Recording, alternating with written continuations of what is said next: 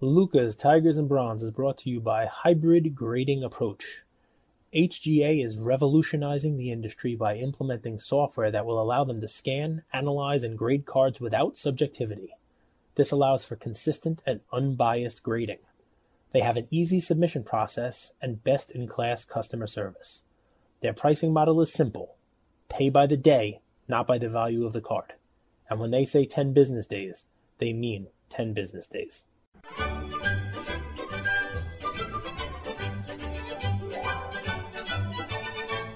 Whenever you whiz. Luca Nation, welcome back to another episode of Luca's Tigers and Bronze. Oh my. And a pretty awesome episode we got planned for you guys. So Woo! Hope you enjoy it. And Cage has a holiday party coming up. What's the event? Like, how are you guys doing? Is it happy hours and an all-night thing? Games, arcade? I honestly don't even know. I'm going to be surprised when I walk in. Somewhere in the city. I don't know. I just follow the herd. You're a leader of the herd. Not for holiday parties. You know, it's just, you figure it out. It's usually just some, bar, hotel, lounge, something. You get a couple drinks. Everyone pretends to like each other, and, everybody goes home. It's one of those kind of things. Happy holidays. What are the chances that you and your wife have a holiday party planned on the same exact night? Well, good, because she is liked. I am not liked. But she is liked by many, so she has a lot of holiday parties. By the way, if you pull up eBay's homepage, the card market has never been merrier. They're really pushing cards. Big picture, little like Tom Brady Bowman rookie, LeBron looks like a chrome refractor, Trout. Yeah, if you had the cards that eBay's putting up there, it's definitely a merry holiday for you. Oof, look at this. Hey now. So, you loving life, man? I'm loving life. Up until 7 minutes ago, I was planning my entry point back into some higher end cards, right? Like, I'm the type of guy, because I've been talking to people, and I'm the type of guy who says pudding is delicious. What movie? That's actually a song. Let's rap. You never know? Little LL Cool J. LL Cool J. LL Cool J. No, I mean. It's interesting. I'm the type of guy. You were right about this. People are hurt a little bit because they bought into a market in April, May, March, and they got cards at kind of a premium, cards that they love. I spoke with somebody today. He bought a lot of cards that, are PC collectibles, but it still stings a little bit, right? When you buy a card for $20K and it's now 11, even if it's your favorite player, a great card, a PSA 10. Have you had that happen to you? Like, you bought a card you love, and the next auction you see it, go down 30%. Yeah, my scoring Kings Jordan. I bought it for like $18,000, and the next time at auction for like 11. Was that like what goes through your head when? Well, you start rationalizing it because we're collecting lunatics. You're the type of guy that gets suspicious. I'm the type of guy that says pudding is the no. Okay, so anyway, come on, it's LL Cool J. How do you not know this song, man? I do, but I don't know a lot of LL Cool J songs. Actually, it's before you were born, right? 1989. 89. LL's old, man. So, you rationalize it because you're a collector. I look at that one and I'm like, it was a foreign listing, not a lot of eyeballs on it, not a lot of feedback, and it ended at like 10 a.m. Eastern time. And you're like, what? No one even knew about it, So, all right, I should have bought that one too, but I didn't. And then, they sell for more after that. But look, you can't look backwards. It hurts your neck. This is a rumor. I don't know whether it's true or not, but I was told that, again, it was a rumor, but I tend to believe it. We're going to talk about Card Ladder a little bit because obviously we're a daily show, and one of the benefits of being a daily show is to be able to bring you guys all the news that's fit to print.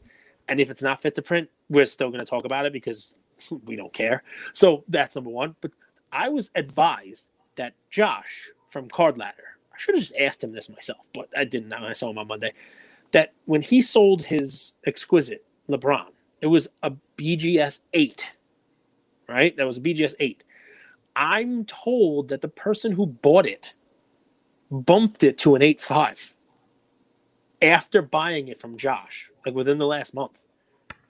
Can we talk about that? So Yeah, we should definitely talk about it. But the point being, even someone like that who probably, got $1 million for a card after, buying it for whatever, $200,000 and made, probably made 800 grand on it, and then got to pay taxes. Almost everybody pay your taxes. This is the rule, pay your taxes.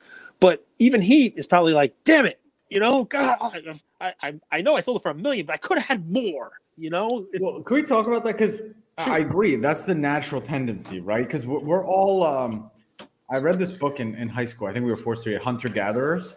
Uh-huh. Right? Like we want to get and bring home to our family. Bring home the bacon. Bring home the bacon. But I'm working on this, and it's not easy, man. It sounds so good when those bubbles hit the ice. Keep going. I'll wait. That's a cool sound. That sound is I could see why. I don't know how you drink it out of the bottle. Like I would want to pour it over ice. I would want to pour soda over ice. But anyway. Isn't it good that Josh got record, and not just Josh, this happens all the time. It happened literally today in NFTs. It happened literally today in cards. It happens all the time. But isn't it great that Josh got paid out? He made a significant return on his investment, but he didn't sell a pile of shit. He didn't sell a card that went down. Thank you for spelling it and then saying it. Yeah, I don't know why I said that. For those of you who are listening with your children. I love it. I'm in a weird mood today, guys, just so you know. So I apologize in advance for everything I say and do on this episode. But he also kind of left meat on the bone. So the person that bought it, now they've also are in profit, right? Isn't that kind of, I know that's idealistic, but isn't that kind of a cool feeling if we're like talking about that abundance mindset and, doing good by the hobby and all that stuff, kind of passing on a bit of the profit or a bit of the opportunity? Because I'm sure Josh knew that he could have bumped that card.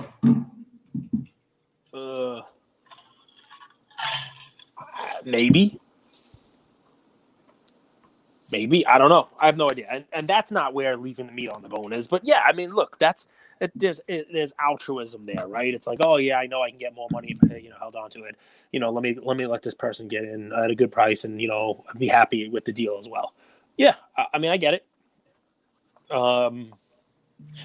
Altruism is the selfless concern for well-being of others, but I don't think that any of us are truly altruistic. I think it's a bit of selfish, but you can be selfish in your own best interest and in the best interest of someone else. What I mean by that is I believe the universe or God or faith or whatever you believe in rewards a sort of altruism in the sense of where you do right by yourself and your family, but you also do right by someone else at the same time. Okay. I mean, I get that. I understand what you're saying. So, guys, just maybe 30 minutes ago, like right before we recorded, we went on Darren Rovell's Twitter because, honestly, he tweeted something that was wrong about CryptoPunks, and Cage and I were talking about it.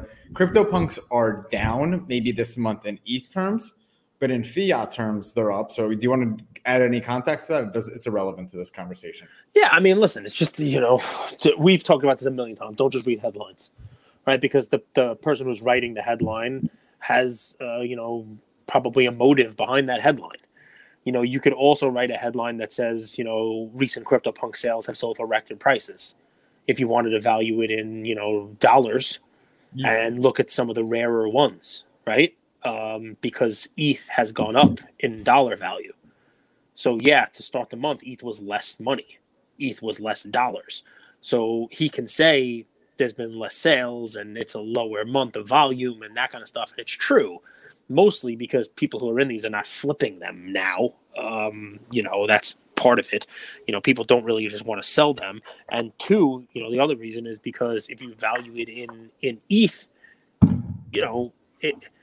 one ETH is one ETH. We talk about that, but in dollars, if you would have sold something for the same amount of ETH month over month, it's actually selling for more dollars because the ETH is higher now. It's almost $4,800 now. And it brings you to a good point. Like I'm kind of, there was like these principles written out in stone, right? Like back in the day. Hammurabi? Yeah, sure. The Hammurabi code? I'm also trying to like kind of, as I grow and learn and become more experienced, to develop my own principles. And I learned my first principle from my own experience, but it's also with the CryptoPunks, a good example. I don't want to say never, but don't sell a card that you can't rebuy back into, right? Like, don't sell an asset that you can't get back into. That's unique. So like Jordan Fleer PSA 10, right? There's 315 of them. Cage, you know that if you sold that, you could get back into that card. Yeah, maybe you have to pay a little bit more, but you know that you could get back into that card. Versus if you sold a PMG Jordan Green, right? And you got a record price for it, you might be into that card for 1/10 of what it is.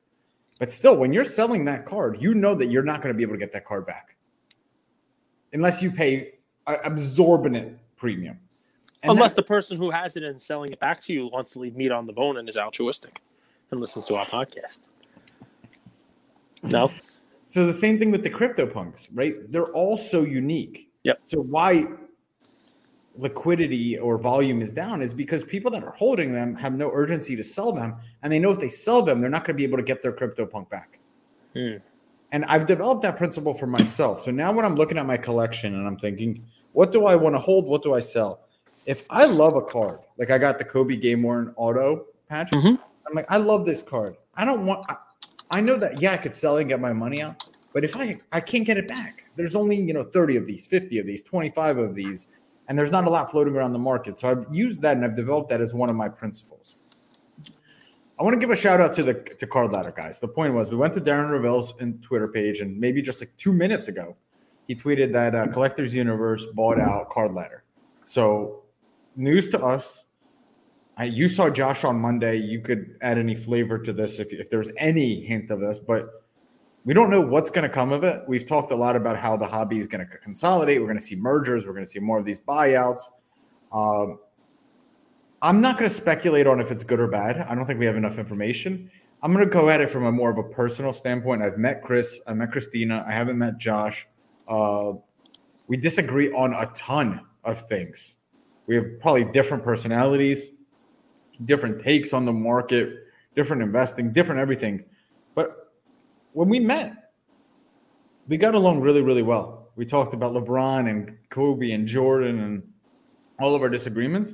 And I couldn't be happier for those guys, because at the end of the day, it's cool to see other people win, and not just win, like change the trajectory of their whole family, change the trajectory of their future.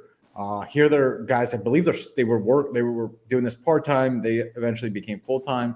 I don't know their whole story. I'm curious to learn it, but they put in time, they bet on themselves, they stuck together, and they built a product that added value to the marketplace. And it's cool to see people win. It's cool to see people in the hobby win. I think it gives a lot of hope for people also that, yeah, you could buy, invest, cards, all that stuff, but there's also opportunities in building a product, a service, a tool, an application, whatever it is that benefits the hobby that you could get paid out to, right? That there is light at the end of the tunnel. So I hope that there's people that see that news and they don't see it as like, man, like kind of the jealousy that kicks into all of us when someone gets a card that we wanted or somebody has success. They see it as, man, if they did it, I could do it too, right? And they did it in 3 years, 4 years, and they put their head down, they grinded, they listened to customers, they created content, they put in the work, and they got paid out. And I hope that serves as a bit of an optimism that there is still room in this hobby to grow, and you could do it too. I mean, I like that. A little optimism in the hobby. Listen, those guys. Optimism, altruism. They did some good stuff. You know what I mean? There was clearly a need for what they were putting out there. They built a great platform that's been copied several times over. It's a pretty amazing thing that they did, and good for them.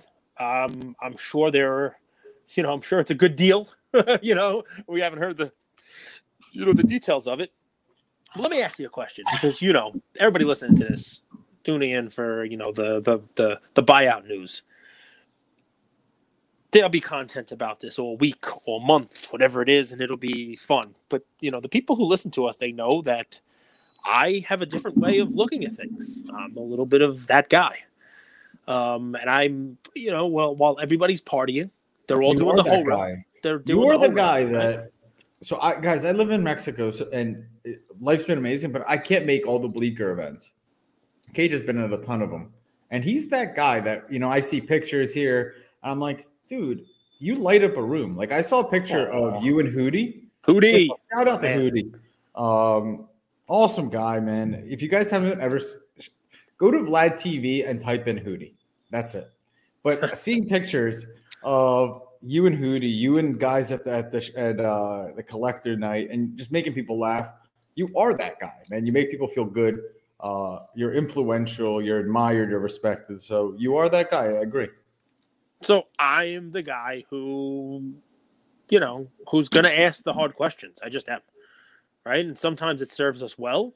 There's a ton of opportunity for impropriety. Well, some of the people, let's just not go impropriety. I have questions, right? So it's not about impropriety. I'm never even going to allege that. The ink isn't even dry, I'm sure. When you use Card Ladder, when you're on there, and you are going to buy yourself a LeBron 2003 Topps Chrome, what data is there? It's a very liquid card. Okay, but what data is on there? How many, the pop? Pop, Card Ladder score. Okay, and the pop of what? Just PSA? PSA 10s. And what else? PSA, any cards that they add. So it's actually... Is there a BGS 9.5? Yeah. Okay. Is there a pricing of PSA 10s? And is there a pricing of BGS 9.5? Yep. Don't punch your phone. Yeah. The way Card Ladder works is they add cards that are relevant. They're not going to have every card in their database. They've talked about that. It's unsustainable and it's really hard to keep up with. So they don't have a lot of F1 cards, but they have the major sports, the major players, and they cross-reference the data. So it's not just PSA. I think they have SGC too, but they have BGS. They have a lot of BGS. I can't hear you. BGS. Let me see if they have SGC. I don't think that they have SGC just yet.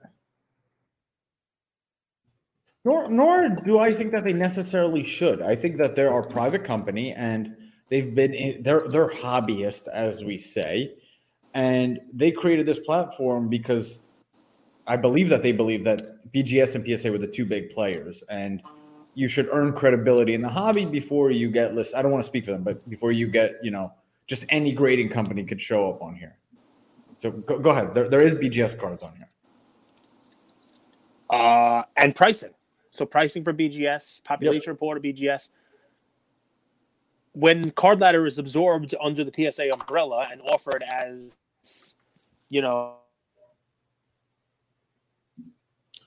What is happening right now? I can't understand what is happening. Cage is going dark. He's throwing his phone. He's cutting out. When PSA absorbs Collectors Universe, will they have BGS data? I don't know. I wouldn't blame them if they didn't, dude. BGS has sucked just horribly the last year and a half, and they haven't done right by their customers. So if part of the tool is to be a comparison tool, a pricing comparison, let me look at what the pop is on BGS 9 or those LeBrons, BGS 9.5s, and let me compare it to this. Should I buy a PSA 10 or should I buy a BGS 9.5? When it's a standalone entity, right, and it's a third party that's just pulling in data, aggregating that data, and showing it so that the user can make their own informed decision. That's interesting. Now, I'm not saying that will change. Maybe it won't change. There are other businesses out there. Progressive Insurance is famous for their pricing tool, right? It's like, hey, look at Progressive. We're going to give you the price of ours and 4 other competitors. And sometimes we'll be the cheapest insurer for you, but sometimes we won't, right? And they advertise that, right? Like, here's the pricing check. And ours is $500, but look, it looks like State Farm will save you $80 or whatever it is.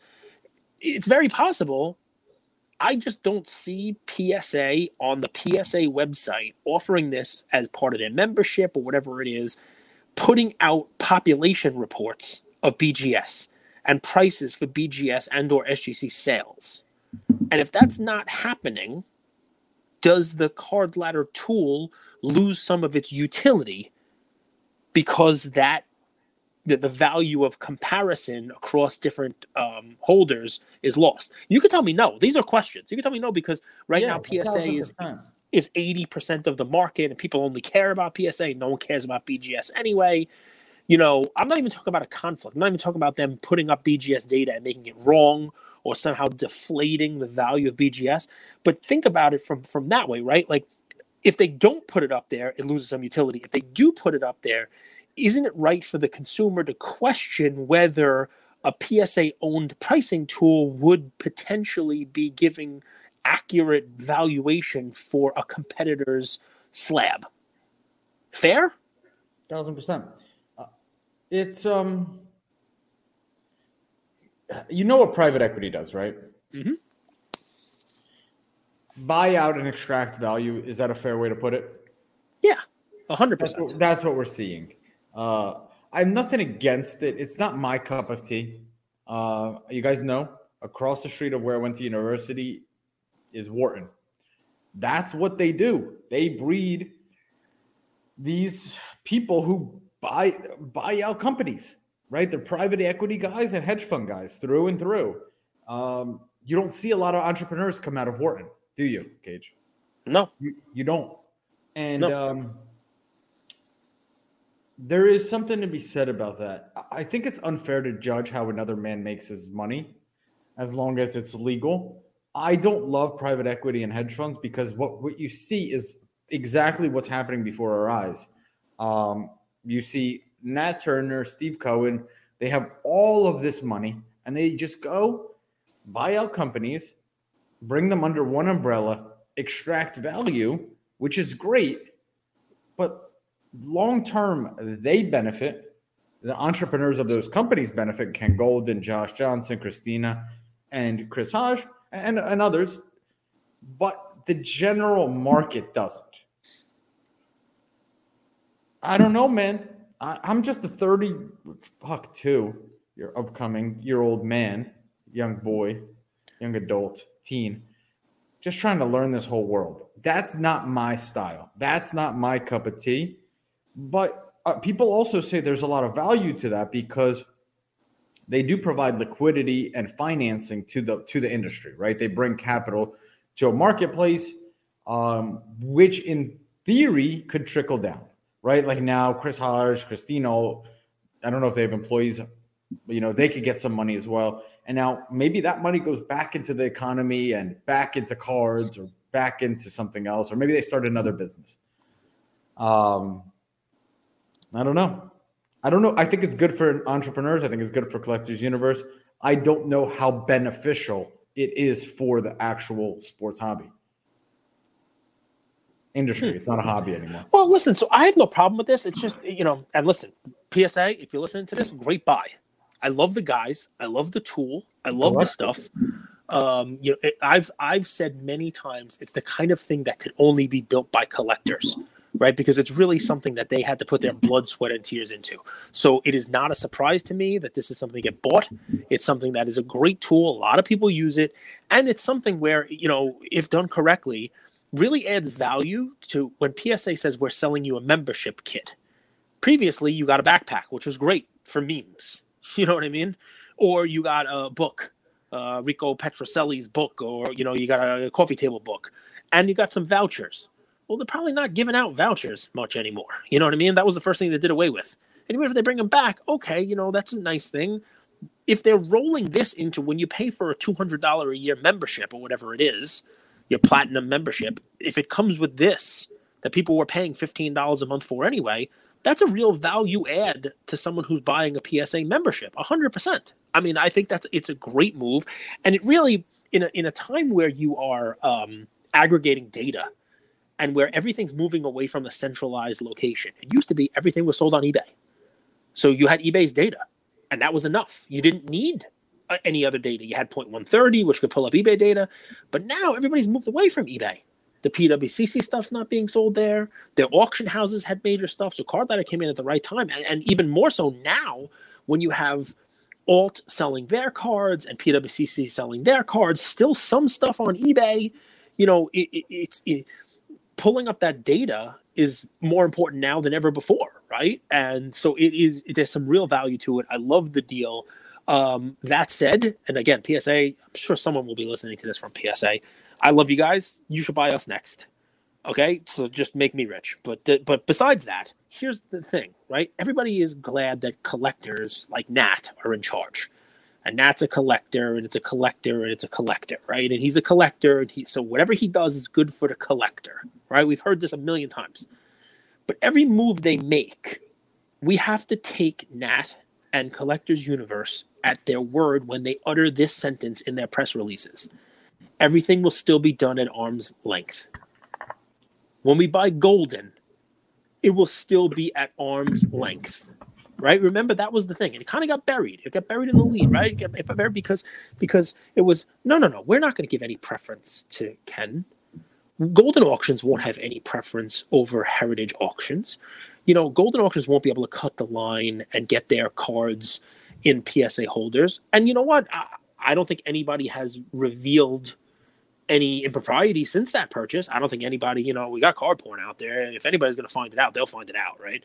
But I don't see any evidence that, Golden auctions have skipped the line, you name it. But if every acquisition they make, they have to basically come out and say, guys, it'll be at arm's length, right? Don't worry about it. It'll be at arm's length. And, we're not going to change the way they're doing this data. And it'll still be operated, quote, at arm's length, right? Eventually, if you have to explain what you're doing, you have to question whether you should be doing it. Didn't he say that 3 weeks ago that service levels are opening up? I mean, the rumor was like, it depends where you read it, right? It's $100 or $110. He commented that it was being opened up, right? Somewhere. I don't. So I don't know. I've seen 100. I've seen 110. I've seen all kinds of different numbers, on it. But I don't know. And guys, keep in mind, this is not me saying that there's anything wrong with this purchase, because I'm not. Trust me, I'm not saying that at all. Okay, I think this is a great buy. I think it's going to be a fantastic marriage of the two properties. I think it makes all the sense in the world, and I don't think that. Well, it's nuanced, right? Like most things in life, it's nuanced. It has good things, good positives and negatives. Yeah. No, am I not picking up what you're putting down? No, listen, it is what it is. It's a transparency thing, right? So I'm just curious what happens with it, right? Is Card Ladder now just going to be a tool for valuing PSA cards? Don't they kind of do that now in you'll see like the last sold item if you go to the Pop report, and they pulled that data from eBay. So they right? Yeah, but they weren't just doing PSA, right? If you wanted to pull up a value on PSA.com. Yeah, they have, but they don't have. Listen, the Card Ladder value is more than like an SMR or that kind of stuff. They had recent auctions and it wasn't as robust. And I think what they're saying is that, like, if you use the PSA set registry and you organize yourself, you're going to start to see Card Ladder estimated values integrated into the service, like right there. So right off the bat, you're going to see Card Ladder valuation in your stuff done and there. It's just how they're going to use it, right? So if they're just going to use it as a bolt-on to value PSA cards, so when you put in your cert, when you put in your card, you have Card Ladder value on there, great. Does that then mean Card Ladder is only going to be a PSA card valuation service? And it's very possible that's the case. Maybe PSA, maybe Collectors Universe is taking Card Ladder off the market of valuing anything other than PSA cards. Maybe that's part of what they're buying. I don't know the answer to that. This is a couple of hours old. So it's interesting, man. I'll say this, and at the end of the day, business, the way you run a business is based on your own personal values, right? Yep. Like some people believe that businesses are for making money, right? Some people think that businesses are for leaving an impact in this world. Other people think business is to create something. I believe that businesses should make money by doing good for the industry or the customers that they're serving. I don't think PSA has done that, but I think they've done better than the other grading companies. Like, when did Collectors Universe get bought out or go private? About a year ago. Okay. Right? Since then, they bought Golden. They've done a whole bunch of other things. They've shut down. I don't know what the true value of the last year was for the community. They've made cake. They've made tons of money. I don't know how much the hobby has felt a benefit of those moves.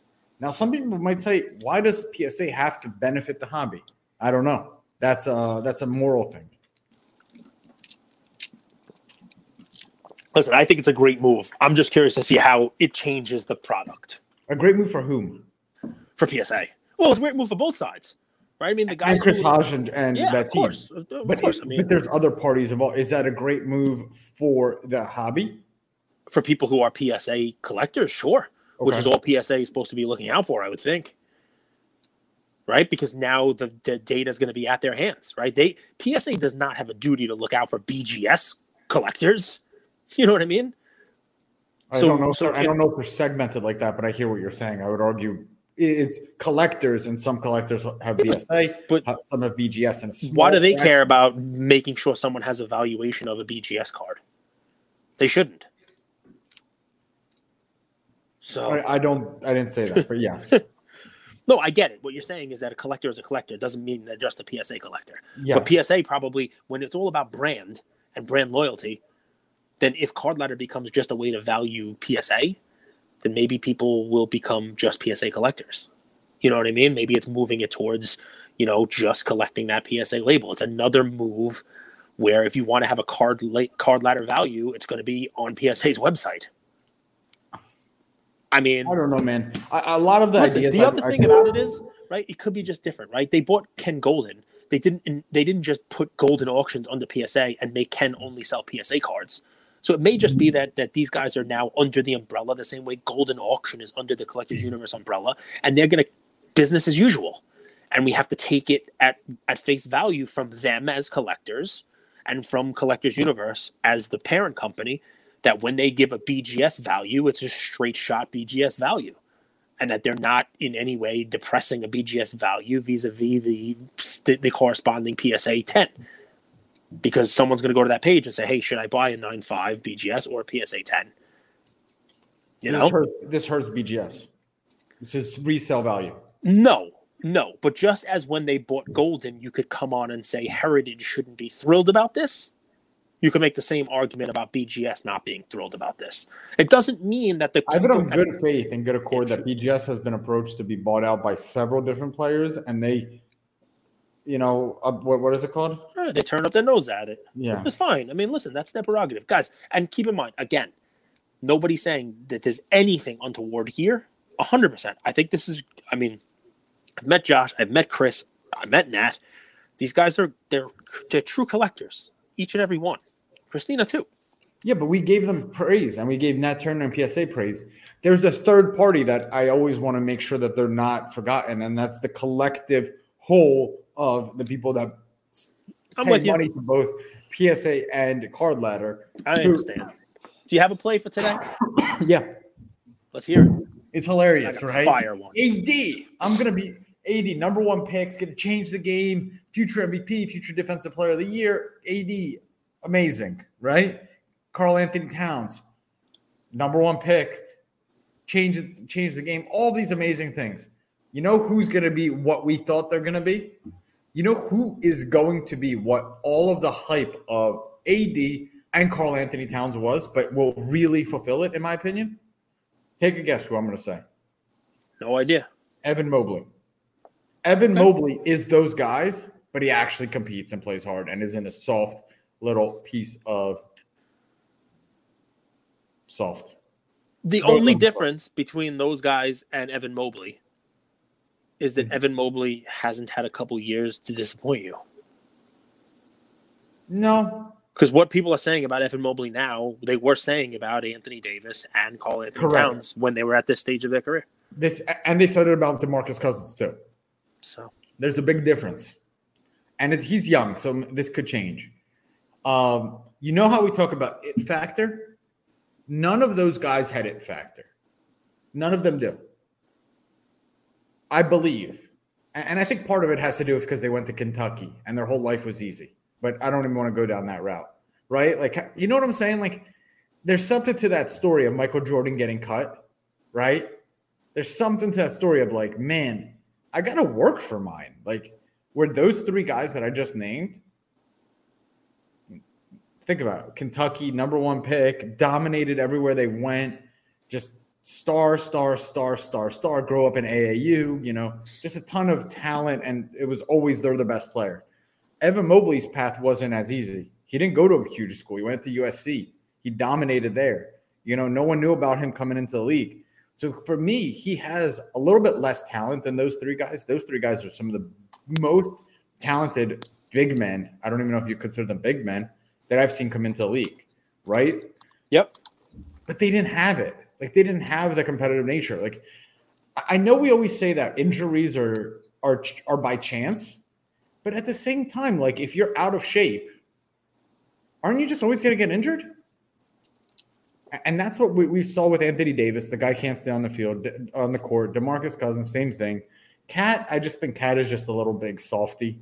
And that's not a knock on him as a human, right? Like, he's probably an amazing person, but there is a little bit to the fact of like playing with a chip on your shoulder. Point is, it's not. I don't know why I wanted to berate those three guys. It's really more of just a compliment and praise to not only how talented Evan Mobley is, but also how hard he plays. Now we're halfway through a season. I don't want to get too far ahead of myself. You're right. They used to say this about Anthony Davis. A little bit of what I said the last few minutes is tongue in cheek. We're a show. I try to be a little bit more shock and awe at times. But my point is, I think Evan Mobley is going to have the it factor, like that competitive nature. And at the same time, he has a lot of the talent that AD, Cat, Boogie had. And funny, I think I would wait for his Prism cards to come out. When they do, I think you're going to be able to scoop them up pretty cheap. I like him. He's a big guy. But he's mobile. And, he's a solid big guy. I've seen him shoot threes. He has a good stroke for a big guy.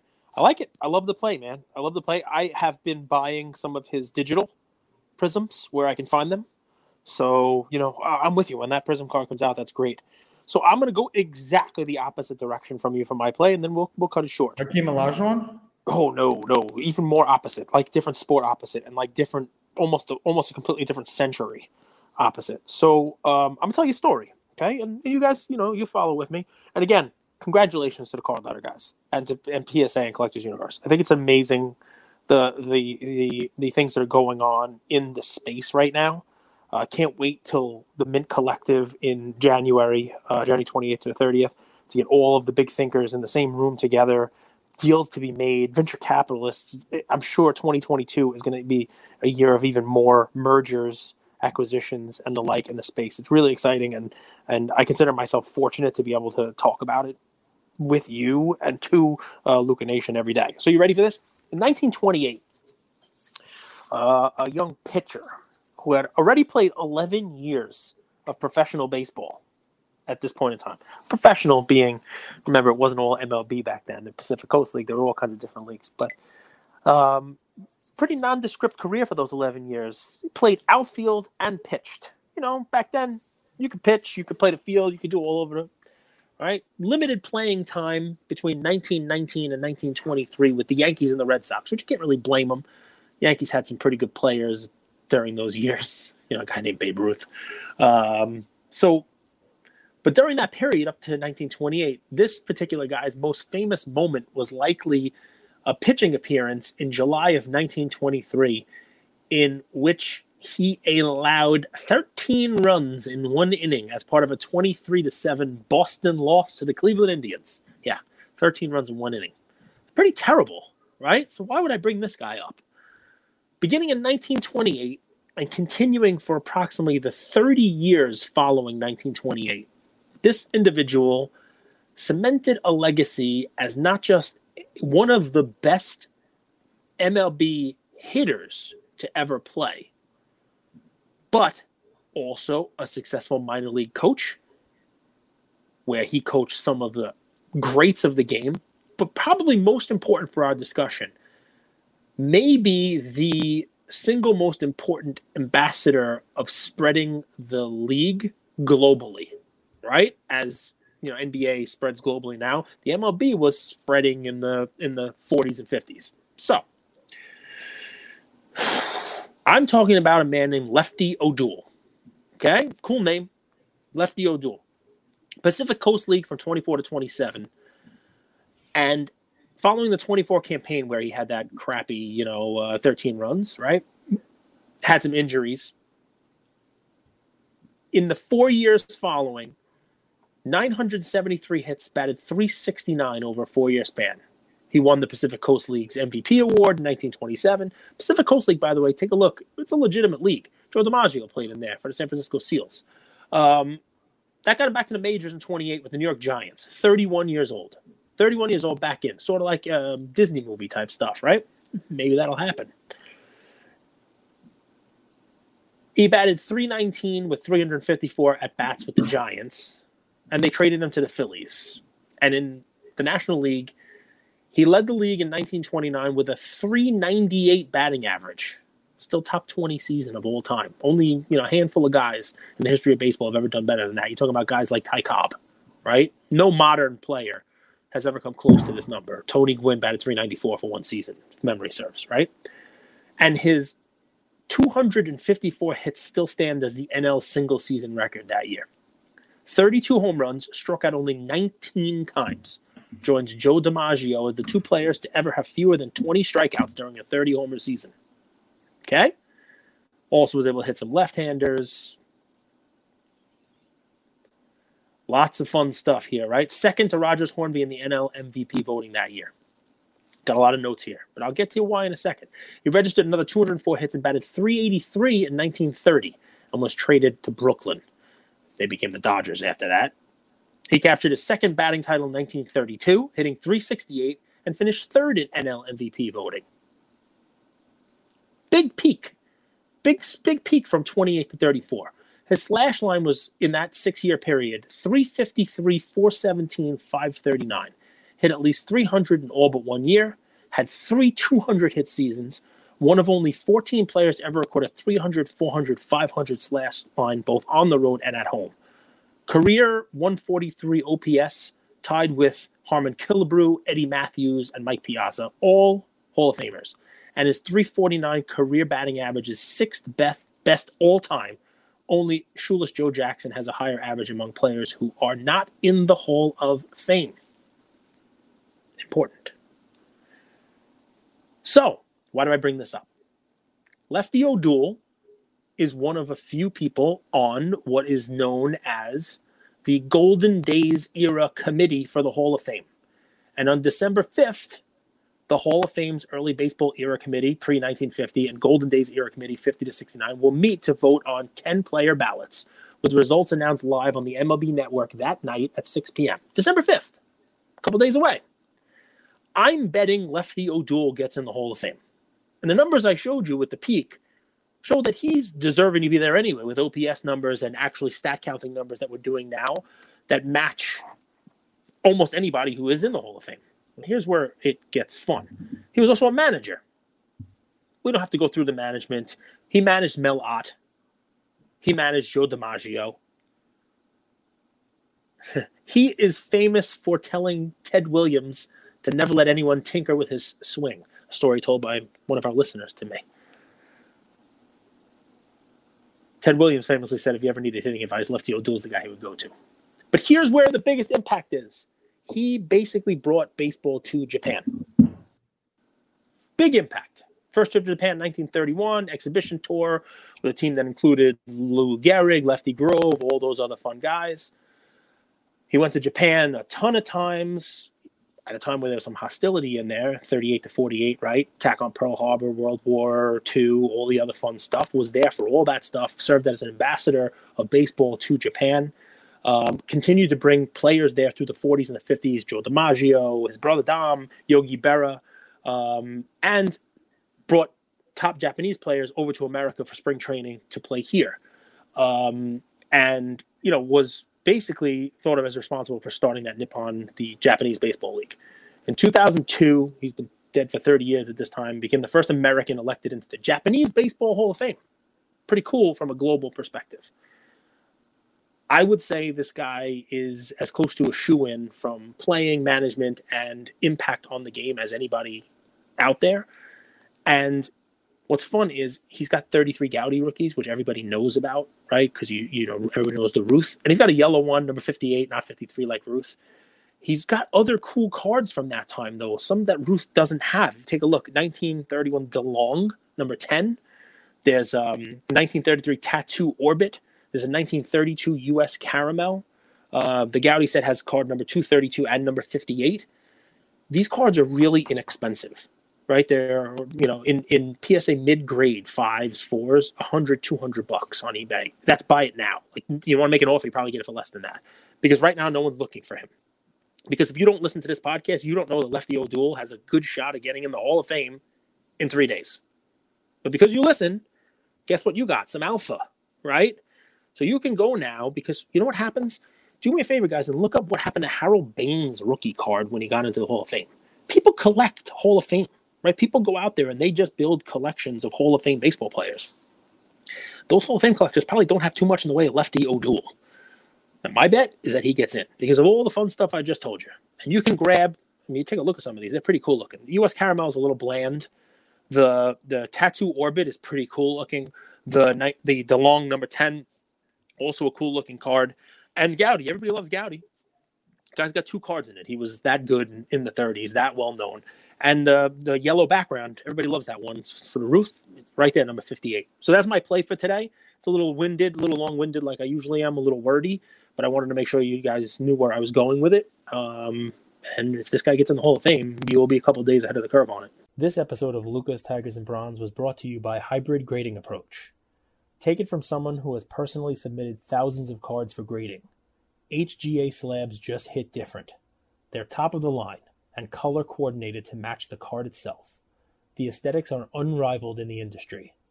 When paired with the ease of submission and the transparency of the pricing model, HGA stands alone as the best choice for grading your cards. I believe that once you try them out, you will agree. Thanks for listening, Luca Nation. Thank you for spending some time with us on another episode of the Lucas, Tigers, and Bronze Oh My podcast. Do us a favor and like, subscribe. You know what? Don't just like and subscribe. Everybody does that. If you like us, tell your friends, tell your neighbors, tell your enemies, tell everybody. And we hope you got something from spending some time with us today, and we'll see you next time. Thank you.